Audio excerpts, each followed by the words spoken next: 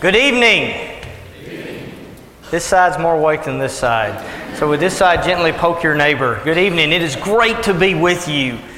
Okay, anybody here from Iowa? Okay, I just wanted to see who my fans were before we ever start. Afterwards, I would like to know if heaven's in Iowa, and y'all can tell us that. But great to be here. Nothing like starting with a great baseball movie. I like baseball a lot. But I want you to think about it and use that as a springboard as we think about where is heaven? What is heaven?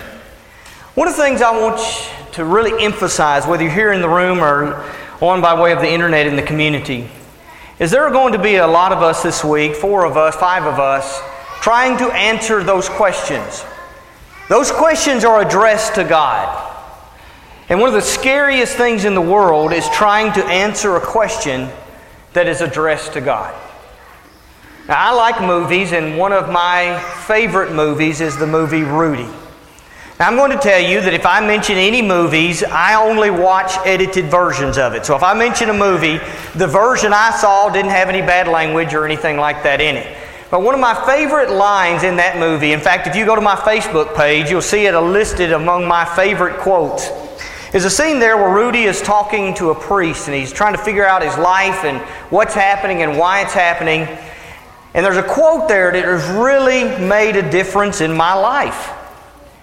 And he said, in 35 years of ministry, I've learned 2 incontrovertible things. There is a God, and I'm not Him. And I want you to realize that as we go through this, as the 5 of us wrestle with these questions, we don't claim in any way to be God. All we're going to try to do is look and see what we see in God's Word, what God seems to be saying about these topics, because we're searchers too. We're asking these same questions. We're wrestling with them ourselves. And what we're going to do is share some things we're seeing in our journeys, in our asking and seeking to answer those questions. And what we want to do is challenge you to keep on studying, to keep on searching. This is not the end of a conversation. This is the first statement at the beginning of a conversation. And so with that in mind, let's think about this idea of heaven.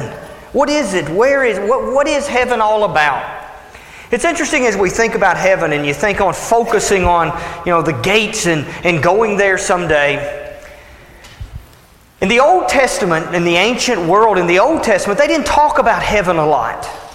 You don't have a lot of discussions of heaven. In fact, you have references to the realm of the dead. They use the term or word Sheol to describe the realm of the dead. And often when it's referred to, it's usually often referred to in a negative sense, or maybe just a period of inactivity or a period of rest. But you don't really have these glowing discussions of heaven. You don't have passages generally talking about, streets of gold and stuff like that.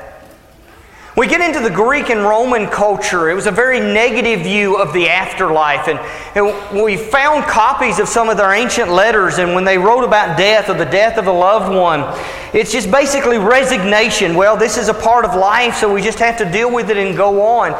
You don't really see a picture and a message of hope beyond this life. If we were to step into the Jewish culture, they actually argued over the afterlife. The 2 leading religious groups, the Sadducees and the Pharisees. The Sadducees had the political power. The Pharisees had the people power and the largest number of followers. And they fought over the afterlife. And they fought over whether there was a resurrection. And the Sadducees didn't believe there was anything next. There was nothing after. And so it shouldn't surprise us that when we look at how they lived their lives, the Sadducees, were consumed with power and money and prestige. The Sadducees were, because the Sadducees didn't believe in anything next. The Pharisees did believe in an afterlife. The Sadducees didn't believe in an afterlife. So the Sadducees were, even though they were the religious leaders, they made up the priesthood and they filled the position of the high priest. They were greedy and self-centered and world-centered. Why? Because they didn't think there was anything next. You see, my view and your view of eternity, our view of heaven, will ultimately impact how we act in this life. And even in the general Jewish culture, they thought of reward and God's blessings and their own Messiah, not in terms of something that would happen beyond the borders of this life, but in terms of something that happened in this life. And Jesus is going to come and change all of that. You know, in 1 Thessalonians chapter 4, Paul says, I don't want you to be ignorant about those who've gone to sleep, because he didn't want us to be like those who are without hope. In 2 Timothy chapter 1 and verse 10, it says, Jesus brought life and immortality to life and light through the gospel. Jesus, if you will, put heaven on the map. And He put the afterlife on the map. And immortality on the map. As He began to speak of our great reward in heaven, and apostles like Peter in 1 Peter chapter 1 spoke of our inheritance that's laid up in heaven. And I want you to realize, I think we may miss the fact that a lot of what Jesus said went counterculture. It went against the hopelessness of the Greek and Roman culture, and it went against the earth-centeredness of the Jewish culture. In Jesus' steps, it starts giving us a vision of our reward not being earthbound. You think about the law of the Old Testament, and a lot of the promises and the rewards that went along with it were earth-centered. Okay, honor your father and your mother and you'll live long in the land of Canaan. You'll get to keep the land that God has promised to you. He says if you keep my laws at the end of Leviticus, at the end of Deuteronomy, He says your crops will produce, your children will do well, your enemies will be conquered. And if you do not keep my laws, then all of those things will be reversed. And so they grew up in an earth-centered reward. And then Jesus says, that's not the reward we live for. We press, as Paul says, for the prize of the upward call of God in Christ Jesus. And that's what tonight is all about. As we try for a few minutes to wrestle with the eternal realm, wrestle specifically with heaven, and do best we can as time will allow to hit some highlights on 4 key questions. The biblical bullseye I want us to focus on, what I want you to hang on to, is that it's a person, not a place. Hang on to that. I'll come back and explain to you what I mean by that. It's a person and not a place. There are 4 things I want us to try to do, darts if you will, that I want us to throw at that bullseye, and we'll cover as many as we can in the time we have. As we focus on those 4 things, I want us to wrestle with, what is heaven? Who is going there? A little bit about what we might be like when we get there, and then who is there. Not who's going there, but who is there. So with that in mind, let's begin by talking about what is heaven. Is there any insight into God's Word into what heaven is like? Now, first of all, the word heaven is used in Scripture to refer to different things. Sometimes it is used to refer to the atmosphere that we breathe. Sometimes it is used to refer to what we call outer space, where the planets reside. But then it is often used to refer to the place where God dwells, the dwelling place of the Father and the Son and the Spirit. And it's that latter sense of the word heaven that we're going to focus on. You're also going to find that in Scripture it's consistently referred to as being up. Now we need to recognize that we need to take that in the context of the fact that we live on a round planet. And up changes depending on where you're standing on the planet. But that doesn't change the fact that consistently in Scripture, heaven is referred to as something that is up. Now I want us to begin our exploration of what heaven is by going to John chapter 14. My guess is you've seen or heard this passage at many funeral services. John is my favorite book in the Bible. And John is a fascinating person because John was one of Jesus' closest friends. When he was trying to describe himself, he just said, I'm loved by Jesus. I'm the disciple Jesus loves. He doesn't say he's the only one. In fact, refers to Jesus loving others. But he felt love so keenly, that's just the best way he knew to describe himself. And you've got something important going on in John chapters 13 through 17. It's the night before the cross. The world is literally going to be turned upside down for these 12 followers and closest friends of Jesus. How do you prepare them for their world being torn apart? And so what he does is he's going to proclaim to them that he's going to die, not what they expected. They were expecting him to set up an earthly kingdom. We can go to Acts chapter 1, verses 6 through 8. They are still, right before Jesus ascends back into heaven, still expecting an earthly kingdom. They expected a Messiah who was going to get on a literal throne in the literal Jerusalem and rule literally right here from earth. Well, now Jesus starts proclaiming he's going to die. He tells them he's going to be parted from them. This is rocking their world. It is pouring, if you will, we can use the expression, God out of the little box that they'd put him in, or the Messiah out of the little box that they had put him in. And what he's doing is trying to get them ready for everything they thought they knew and thought they believed changing, so that they can line up with what's really God's plan and what the Messiah is here to do. As they're dealing with his death, then I think maybe some things are said to them that can help us deal with life after death for us, whether it's our own or whether it's somebody else's we're facing or that we're dealing with.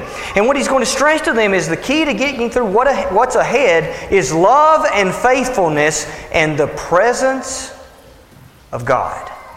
And what he's going to emphasize in chapters 14 through 17 is the presence of the Father and the Son and the Holy Spirit. And Jesus is going to tell them about something he's doing while he's away that's all about their being together. In John chapter 14, do not let your hearts be troubled. You believe in God, believe also in me. In my Father's house are many dwelling places. If it were not so, I would have told you, I go to prepare a place for you. And if I go and prepare a place for you, I will come again to bring you to myself. He says, I'm going to my Father's house. Now, Acts chapter 7, verses 55 and 56, as Stephen is dying, he tells us that Jesus went to be with the Father in heaven. And there, Stephen is dying. He sees Jesus, he says, in heaven at the right hand of God. So in John chapter 14, Jesus is saying, I'm going to where my Father is and in his house. Now, you may have a translation that says, in my Father's house are many mansions. The better translation of the word that's used there is room or habitation or dwelling places. And understanding their culture might help it to make a little bit of a sense to us. I remember when I got out of undergrad, I went and lived in Israel for the summer, and I got to do a lot of traveling around and visiting with both Arab and Jewish Christians while I was there. And what I learned in both of those cultures is that it was fairly common, just as it was 2,000 years ago, for when a young couple got married, the son, instead of going and maybe necessarily getting another house, he would often just build a room on to the family home. For example, in the first century or in the Jewish culture, when you got married, you and your bride just built a room onto the family house, and another son built another room onto that, and so on and so on. And so what Jesus is doing is playing on that cultural habit and saying, in my Father's house, there's plenty of rooms. All his children can add on, and they can add room after room after room. He's got room for the whole family. But the emphasis I want us to think about as he talks about that is the idea is that it is a place. And I also want us to realize that it is a place that is not this earth. Is this heaven? Was the question that John asked. Ray's answer was no, it's Iowa. Now he's going to go on and say, well, maybe it is heaven if it's a place where dreams come true. And there may be some dreams that come true while we're on this earth. But the ultimate dreams, based into God's ultimate purpose for us, can only happen when we're back with Him. The point is that when Jesus went to heaven, to His Father's house, He left earth to go to where His Father was. Jesus would say in John chapter 18, He says, my kingdom is not of this world. If it were, my servants would rise up and fight. I want us to understand that Jesus' plan was never to have heaven on earth. His plan was never to have a physical kingdom on earth. Yes, to have a spiritual kingdom embodied on earth in what we call the church, and that's another lesson. But nowhere in Scripture does it say that Jesus is going to set foot on earth when He comes back, or set up some kind of earthly kingdom, or reign on a literal throne. In 1 Thessalonians chapter 4, as it's talking about the return of Jesus, it says, He will come down, we will rise up, the dead will rise up first, and then those of us who are alive at His coming will join Him where? Not on earth, but the text says, will join Him in the air. I do understand that Revelation chapter 20 speaks of those who were martyrs for Christ, who He says called out from under the throne in the picture there in Revelation. They, it says in Revelation chapter 20, will reign with Him 1,000 years. But according to Scripture, in places like Acts chapter 7 verse 55, Hebrews chapter 8 verse 1, make it clear that Jesus is already reigning right now. He is already reigning at the right hand of God. In fact, to say that you're the right hand of the King was a phrase in their language to say that you are co-regent, you are king, you are ruler. So He's already reigning. In fact, 1 Corinthians chapter 15 tells us that when Jesus comes back, He's not going to set up an earthly kingdom and start reigning. When He comes back, He's actually going to stop reigning. He's going to turn the kingdom over to the Father. There will be judgment and then eternity with God. 2 Peter chapter 3 verse 9 tells us that this current earth is going to be burned up, and there will be a new heaven and a new earth, according to 2 Peter chapter 3, as well as places like Revelation chapter 21. Now, mentioning Revelation chapter 21 brings us to the place where there's the most lengthy discussion of heaven. Now, I want to emphasize something. As we're wrestling with what heaven looks like, any folks here in the audience done some reading on heaven before? Have you studied and done some reading in your Bible on heaven? Have you noticed, are there a lot of places where it just gives you all kinds of detail? I want you to really think about that. There's not. There are not a lot of places. We have hints, we have allusions to it, but we don't have many places in Scripture where it really gives us much detail. The one place where it gives us a lot of detail is here in Revelation chapter 21. Now, as we think about what he says here, and he's talking about a new heaven and a new earth and a new Jerusalem, we need to think about what's happening in the context of the book of Revelation. It's important to recognize that the book of Revelation is a book written in symbolic language. They use the word apocalyptic language. It's not a word that we used every day.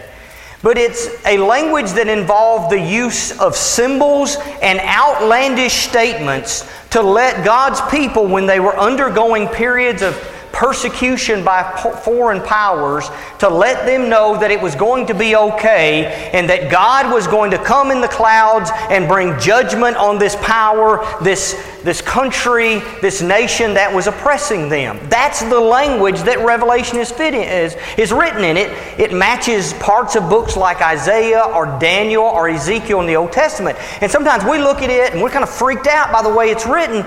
But those who knew the Old Testament and had read Ezekiel, they're like, oh yeah, he's just talking about the same stuff in the same language. It is a symbolic language, rarely intended for the symbols to be taken literally. They always represent something else that is literal, but rarely do they in and of themselves are they a literal thing. So when I see it speaking of a dragon, I'm not necessarily looking for a literal dragon. Okay, if that's what's going on here, why does that complicate our discussion? It means that the one place in the Bible where it tells us the most about heaven, it's written in symbolic and figurative language. Where maybe, or maybe not, everything in it is literally talking about exactly what it's going to look like. In the book of Revelation, you begin and end with Christ with His people. He begins with His churches. He ends with His people in heaven. In the middle, I think it's about God's judgment on Rome and those who oppress God's people. when we get to chapters 21 and 22, he has said that God will judge the dragon, and God will judge the beast, and God will judge the false prophet, and God will bring down Babylon. And then he gives this beautiful picture of God with His people. And we need to remember, as we're reading this, it is written to people who are being persecuted. And I don't think that's something that most of us can understand or relate to.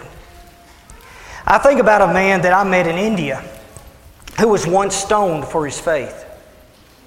I've never been stoned for believing in Jesus.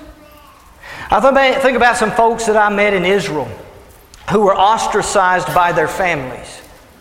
I think of some Arab Christians, when they became Christians, they were completely cut off from their families. I think of some Jewish and Arab families in Israel who were cut off from their families. I think about a young lady from Panama who became a Christian, and when she got back home from expressing her faith in baptism, her luggage was out by the street. Her family didn't want her anymore. John is writing to people who are dying for their faith, who are losing everything they have. This imagery is designed to give them hope. So as we think about heaven and what's next and what it looks like, I want it to give us hope, but I want us to realize what he's talking about, what he's saying. He says there's a new heaven and a new earth because the first heaven and the first earth have passed away, starting there in verse 1. And you've got, he's doing two things there. He's, first of all, using a lot of imagery from the Old Testament. For example, he talks about there in verse 3, the tabernacle of God is among His people. And if we were to go back to the Old Testament, the tabernacle was where God dwelt among His people and in His people and with His people. And so what he's doing is he's playing on that imagery, saying, in essence, you right now are being torn apart as families. You're being persecuted for Christ. And as you're being persecuted and you're being thrown into prison, as your loved ones are being fed to the lions in the great arena, you may feel like God is a long way from you. That God doesn't notice, that God's not there. But He says, I'm here to tell you that there is a coming time when you will dwell in the tabernacle of God. You will be in the very presence of the Creator. And nothing that happens to you right now is going to change that. And you've got all of this imagery from the Old Testament. For example, there are a lot of things that are found in Genesis chapter 1 and Genesis chapter 3 that are found here in Revelation chapter 21 and Revelation chapter 22. I'm not going to get into the significance of each one of those, but I want you to realize what he's doing as he talks about the heavenly realm. He's trying to piece together all of God's message, all of God's revelation, all of what God is doing. From Genesis to Revelation, God has a plan. And the plan all along has been for God to be with His people. And so He's tying back to that original story of God with His people. People in harmony with each other and people in harmony with God that we saw back there in Genesis chapter 1 and chapter 2. He also pulls a lot of imagery out of Isaiah. And in particular pulls a lot of imagery out of the book of Ezekiel. And in particular in the book of Ezekiel, Ezekiel gives a picture of God's coming judgment on Israel because they rejected God. And he shows this picture in chapter 10 and following of God's Spirit, God's presence, leaving the temple where it dwelt. But then he ends the book by saying there will be a new temple and God will come back into Jerusalem. God will come back into the midst of His people when they renew their love for Him. Why does that matter to us? Because what he's doing in Revelation is he pulls a lot of that imagery from Ezekiel's vision and he talks about it in Revelation chapter 21 and chapter 22. He's saying, you remember what Ezekiel said was going to happen? You remember what Ezekiel said about you as a people, in that case talking about Israel, how you're going to be separated from God and go through some period of captivity because you rejected God? God doesn't leave His people. There's a coming temple. There's coming kingdom. There's a new Jerusalem in which God will dwell with His people. And John the Revelator ties into that in Revelation chapter 21 and chapter 22. He's saying God keeps His promises. That God is there even at moments and times in life when we don't realize that He's there. And it also says, in connection with this New Jerusalem and this beautiful picture of the eternal kingdom, He says there will no longer be any death. As I think about what heaven is like, one of the most beautiful things to me is that there people will never die again. 1 Corinthians chapter 15 says, the last enemy that will be defeated when Jesus lays down His crown and turns the throne over to the Father is death. My suspicion is that everybody in this room has lost somebody dear to them. I know that I speak for David and Philip and Tim and others, the countless times we've been by somebody's bed when they left this life. Whether it was in a home or on the side of the road, or whether it was by a hospital bed. We've been there when you're trying the best you can just to hug to mend broken hearts. You can't take away the hurt. Just trying to be a presence. Just trying to love. I look forward to the day when I don't have to cry by any bedsides anymore. I'm looking forward to the day when I don't have to comfort families ever again through a funeral. I'm looking forward to a place where nobody dies. What is heaven?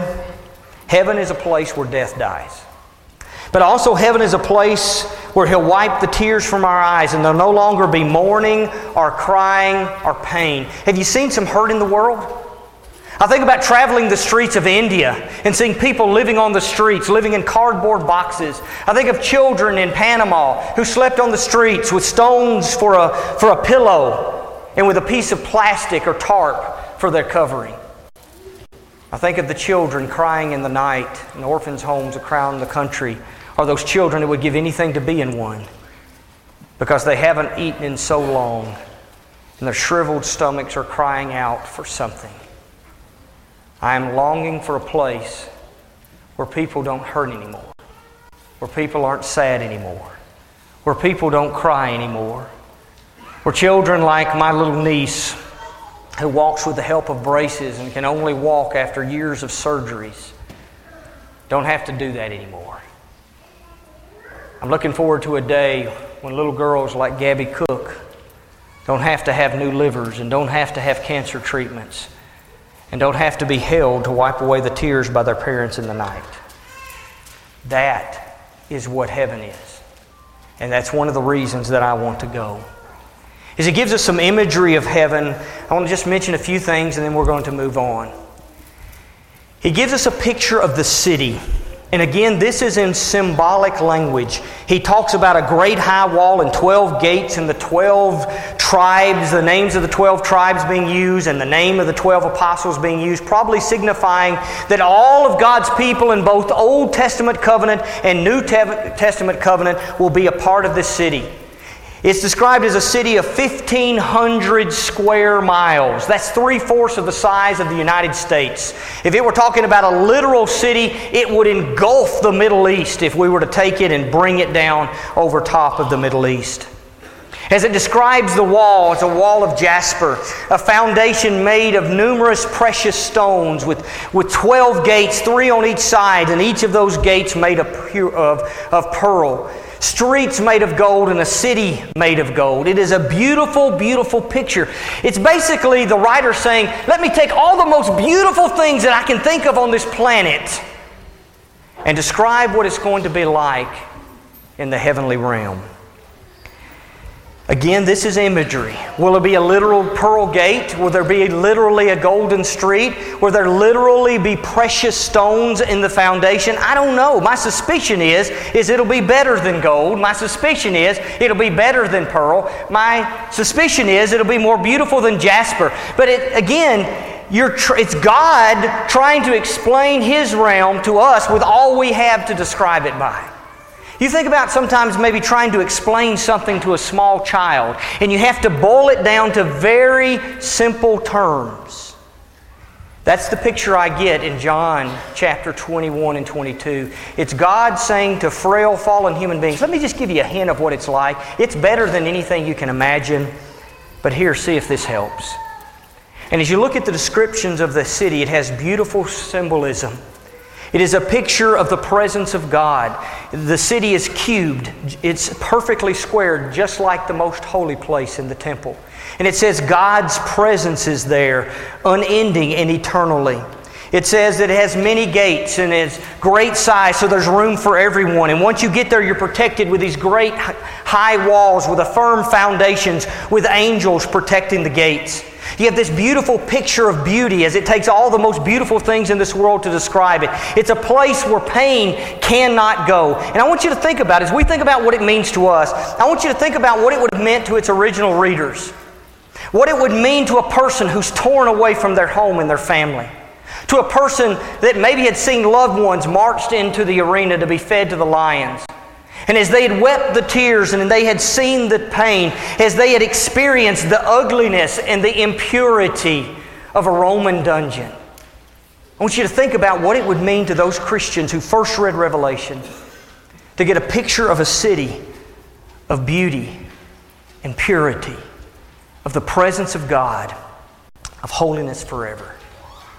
And then when you get to chapter 22, much of the imagery that is there as it talks about the tree of life and the river of life, he's just going back to the book of Genesis. And basically what he's saying is God is fixing what we messed up. All of those things that we made ugly by sin in Genesis 1 or in Genesis 3 through 11 will not be in heaven because no evil or abominable thing can go there. And that leads me to the question of who can be there. If we look over in Revelation chapter 21, it says no abominable or evil thing can be there. If we look at Jesus says in the Sermon on the Mount, Jesus says that narrow is the way that leads to eternal life and few will be who find it. And Jesus says those who find it, those who can have that eternal life, those who will be in heaven, are those who obey and listen to the words of the Father. If we look in John chapter 14 and verse 6, Jesus has just said prior to that, as he's talking about his Father's house, he says, "You know the way to where I am going." And they said, "Father, we don't know where you're going, or much less the way." And Jesus says, "I am the way, the truth, and life. No one comes to the Father but by me." So the point is, who's going to go there? It's going to be those who are in Jesus Christ. If we look in 1 Peter chapter 1, there it says we're born again to a living hope through the resurrection of Jesus Christ, with an inheritance that we have through faith. In John chapter 8, verse 24, Jesus says, "Except you believe in me, you will die in your sins." In Galatians chapter 3, and verse 26, it says, "You're sons of God through faith in Christ Jesus, for as many as have been baptized into Christ have put on Christ." Then he goes on to say in verse 29 that if we are Christ's, then we are heirs according to the promise. The inheritance that's laid up in heaven is ours if I put my faith in Jesus Christ. Who's going to be there? It's not going to be those who deserve it, because none of us deserve it. None of us are worthy of it. The only ones who will be there are those who have put their faith in Jesus Christ and have done what God has asked them to do and have expressed their faith in baptism. What will we be like there? Have you ever thought about that? Have any of you ever seen the Ice Age movies? Okay, do y'all remember the one where Scrat dies? Okay, he's that little squirrel that's always after the nut. Okay? And then when he dies, it shows him going through the gates of heaven. And you know what he's doing? You think about in our video clip about the baseball player that thinks of heaven as the baseball. Scrat thinks of it as a giant acorn. But what's interesting, do you notice what he's doing? He's jumping around from cloud to cloud. And have you ever pictured heaven that way? Is it, I'm going to be kind of just like a ghost, like a spirit. I'm just going to kind of be hovering around. It might be kind of cool to hover. But then I'm going to be floating on a cloud, and a lot of our movies have that kind of imagery. Yet when I look in Scripture, it says I'm going to have a body. In fact, if I look in Romans chapter 8, it says, as Christians, we have the Spirit of Christ, the Spirit of God. And it says, if we have the Spirit of God, it says the same Spirit that raised Jesus will raise our bodies. In 1 Corinthians chapter 15, it says, our bodies are going to be raised. It says, flesh and blood cannot inherit the eternal kingdom. Flesh and blood, my body, just like it is now, can't go into heaven. But 1 Corinthians 15 and Romans 8 say, I'll get this body back. My body will be resurrected and my soul and my body will join again.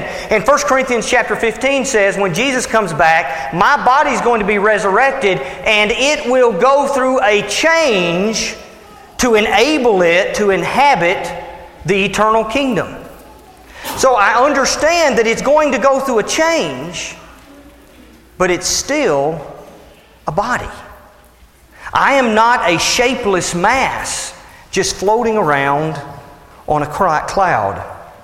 In Philippians chapter 3 it says, for our citizenship is in heaven, from which we also eagerly wait for a Savior, the Lord Jesus Christ, who will transform the body of our humble state into conformity to the body of His glory. In 1 John chapter 3 and verse 2 it says, we don't know what we'll be like, but here's what we know. We will be like Him. I don't know exactly what I'm going to look like, but I am totally good with looking like Jesus. Have you lost some loved ones before? Will we know them in heaven? Because one of the problems we look at it, if Revelation 21 says there's no tears there, then can we know each other? Because if I get to heaven and some loved ones are not there, then I'm going to shed some tears because people I love are not there. And so some would say we don't know each other in the next realm. Yet when we look at Scripture, that's not the picture I get. In fact, in Scripture it emphasizes relationships, and we talked about that in our last lesson. In Scripture it emphasizes loving each other, and Jesus says, by this people will know if you're really my followers, if you love each other. Well, if we're supposed to be created for relationships, and love is to embody our existence because we're created by a God who is embodied by love, then does it make sense that we would no longer know each other and would lose the relationships and the love we've shared prior to that? And when we see glimpses of people who have died in this physical life, folks like Moses and Elijah in Luke chapter 9, or the parable of the rich man and Lazarus in Luke chapter 16, the people of Nineveh who will rise up in the judgment in Matthew chapter 12 and speak out against those who are around Capernaum. When we look at Jesus' own resurrection in places like John chapter 20, all of them retain their personalities. They still have their identities. In fact, in places like Philippians 4 and elsewhere, Paul regularly talks about the fact, he says, when I get to heaven, my joy and my crown, what's going to make me happy is that you Christians that I converted and that the churches I worked with, you're going to be there. It's hard to imagine then that Paul's who's so excited about saying, Lord, look, the church at Philippi is here. Lord, look, the church at Thessalonica is here, if he doesn't remember them anymore. The whole picture in Scripture is of our knowing each other. Now, understanding that Revelation 21 says there'll be no pain there and there'll be no sorrow, there has to be some kind of adjustment of my memory for me to deal with the fact that there will be loved ones who are not there.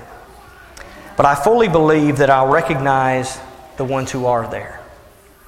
In fact, in 1 Thessalonians chapter 4, Paul is writing to people who are afraid their loved ones would miss the return of Jesus. And his whole point is they're going to meet Jesus first. They're not going to miss out, and you're going to join them. Now that whole argument makes no sense if we're going to join Jesus and none of us are going to know each other. Because the whole point of the question in 1 Thessalonians chapter 4 is that we'll know each other and we'll know Jesus. But here's what I want you to remember. Who's there?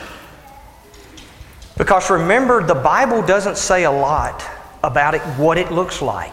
In the one place it tells us what it looks like, it's in symbolic language.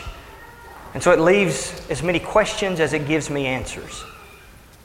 But in John chapter 14, when Jesus was talking about heaven, He didn't focus on, here's what it looks like, here's what the streets are like, and here's what the gates are like. He says, let me tell you who's there.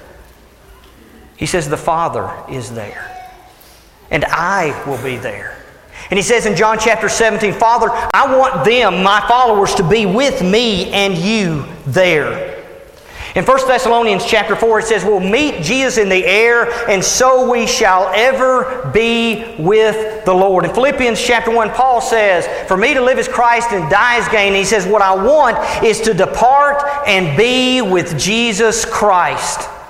My family just went on a vacation for my parents' 50th anniversary, and they talked about, where do you want to go?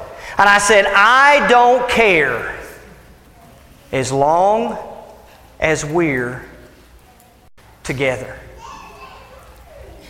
I love getting to travel the world and tell people about Jesus. I hate being away from my family. You know what's going to be one of the joys of heaven for us, David?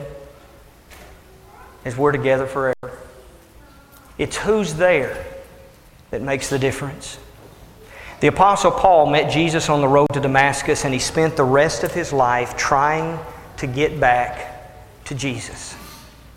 And all through the Bible, they spend less time talking about what it's going to be like and more about who's there. And it's kind of like, okay, I'll go wherever you want. You can put me in a shack in the middle of the desert. Just put Jesus in there with me. In Exodus chapter 33, God told the children of Israel after they'd built the golden calf, said, you go on into the promised land and I'll send my angel and he'll defeat all your enemies, but I can't go with you because you've rejected me and you've worshipped this calf. Moses answered, Lord, if you don't go with us, then don't take us up from here. Why do I want to go to heaven? Because the one who climbed on a cross and let them spit in his face, put crowns on his head and spikes in his hands is there. And I want to hug his neck. And that is what heaven is to me. Great, thanks very much. A lot of people are chiming in. We got a lot of great questions. We're also really short on time. So I want to hit you with one. A lot of the questions that we're getting are kind of bleeding into another one of our topics about judgment. So I'll try to save those for later in the campaign. We'll get to those another night. But I did get this one. I thought this was worth, a lot of them worth sharing, but this one was great. Can we sin and be cast from heaven once we're there? The whole picture there in Revelation chapter 21, for example, is of the high gates and so forth, is of permanence, that we can count on God. God doesn't take away a gift He's promised to us. And so I know of no evidence in the Bible that once we're there, we'll leave. Best answer I have. I don't know of a single text that would lead me to believe. Kind of a scary thought, so it's a good thing. Clear that one up. Appreciate Joe Brown who sent that one in. This is another one. This was a really great comment that was related to what you're talking about. It comes from @LisaGale on Twitter. She says, I want to meet my ancestors that died before I was born. I hope that we'll know them too.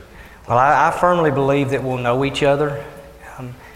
You think about, you talk about your previous question and tying into this. In Titus chapter 1, verses 1 through 3, Paul talks about the fact that the reason we have confidence in our eternal reward is because it was promised by a God who cannot lie. And God doesn't break His promises. And I combine that with the fact that Jesus is going to be there and that I'll know my loved ones there. That makes all the difference for me. Awesome. Thanks so much for interacting with us. Keep the stuff coming. It's great. Great questions, great comments. We'll do our best